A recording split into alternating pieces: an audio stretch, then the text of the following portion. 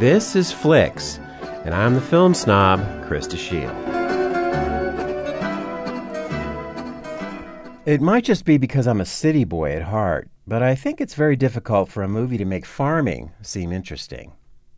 So I'm very impressed that a new film called The Biggest Little Farm manages to do just that. The director, John Chester, started out as a cinematographer and a director of nature films, and his strong visual sense really pays off, conveying the intricate details and the living texture, so to speak, of a farm, and a very unusual farm at that.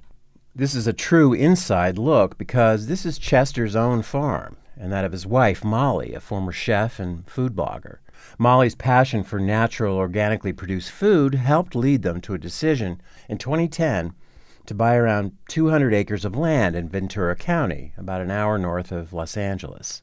The soil was exhausted by years of monoculture farming, and the California drought had starved the trees and other vegetation.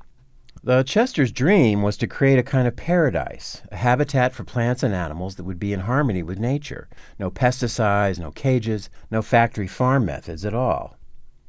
Not knowing enough about how to proceed, they enlisted the help of an old hippie and biodiversity expert named Alan York. His advice was to create maximum diversity, which would eventually become a self-sustaining environment.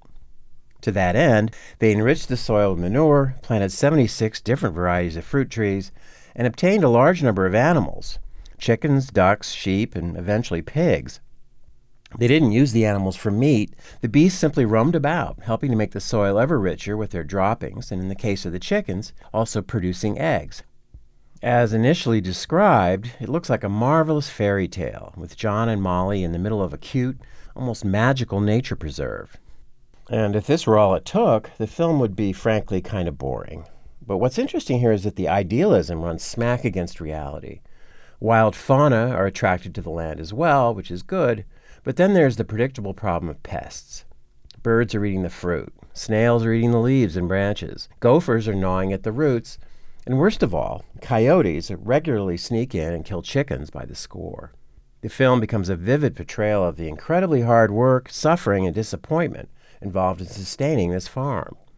Alan York died of cancer in 2014, so the Chesters are left to try to solve these problems on their own. It's the great virtue of The Biggest Little Farm that it doesn't try to gloss over the pain and the death experienced during this process.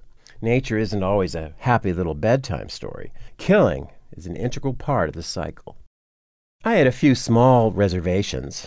This farm turns out to be a huge operation with lots of employees, so in some ways the story is rather atypical for organic farming today.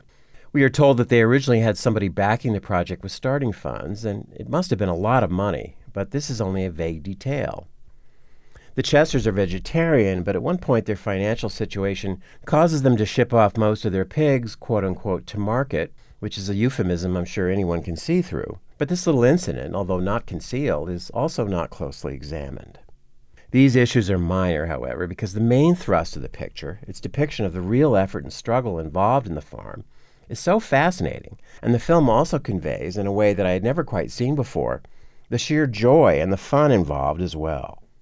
The Biggest Little Farm has a message of hope, that sustainable farming, sustainable living, is real and possible, and a viable way forward for our society, if we would only make that choice.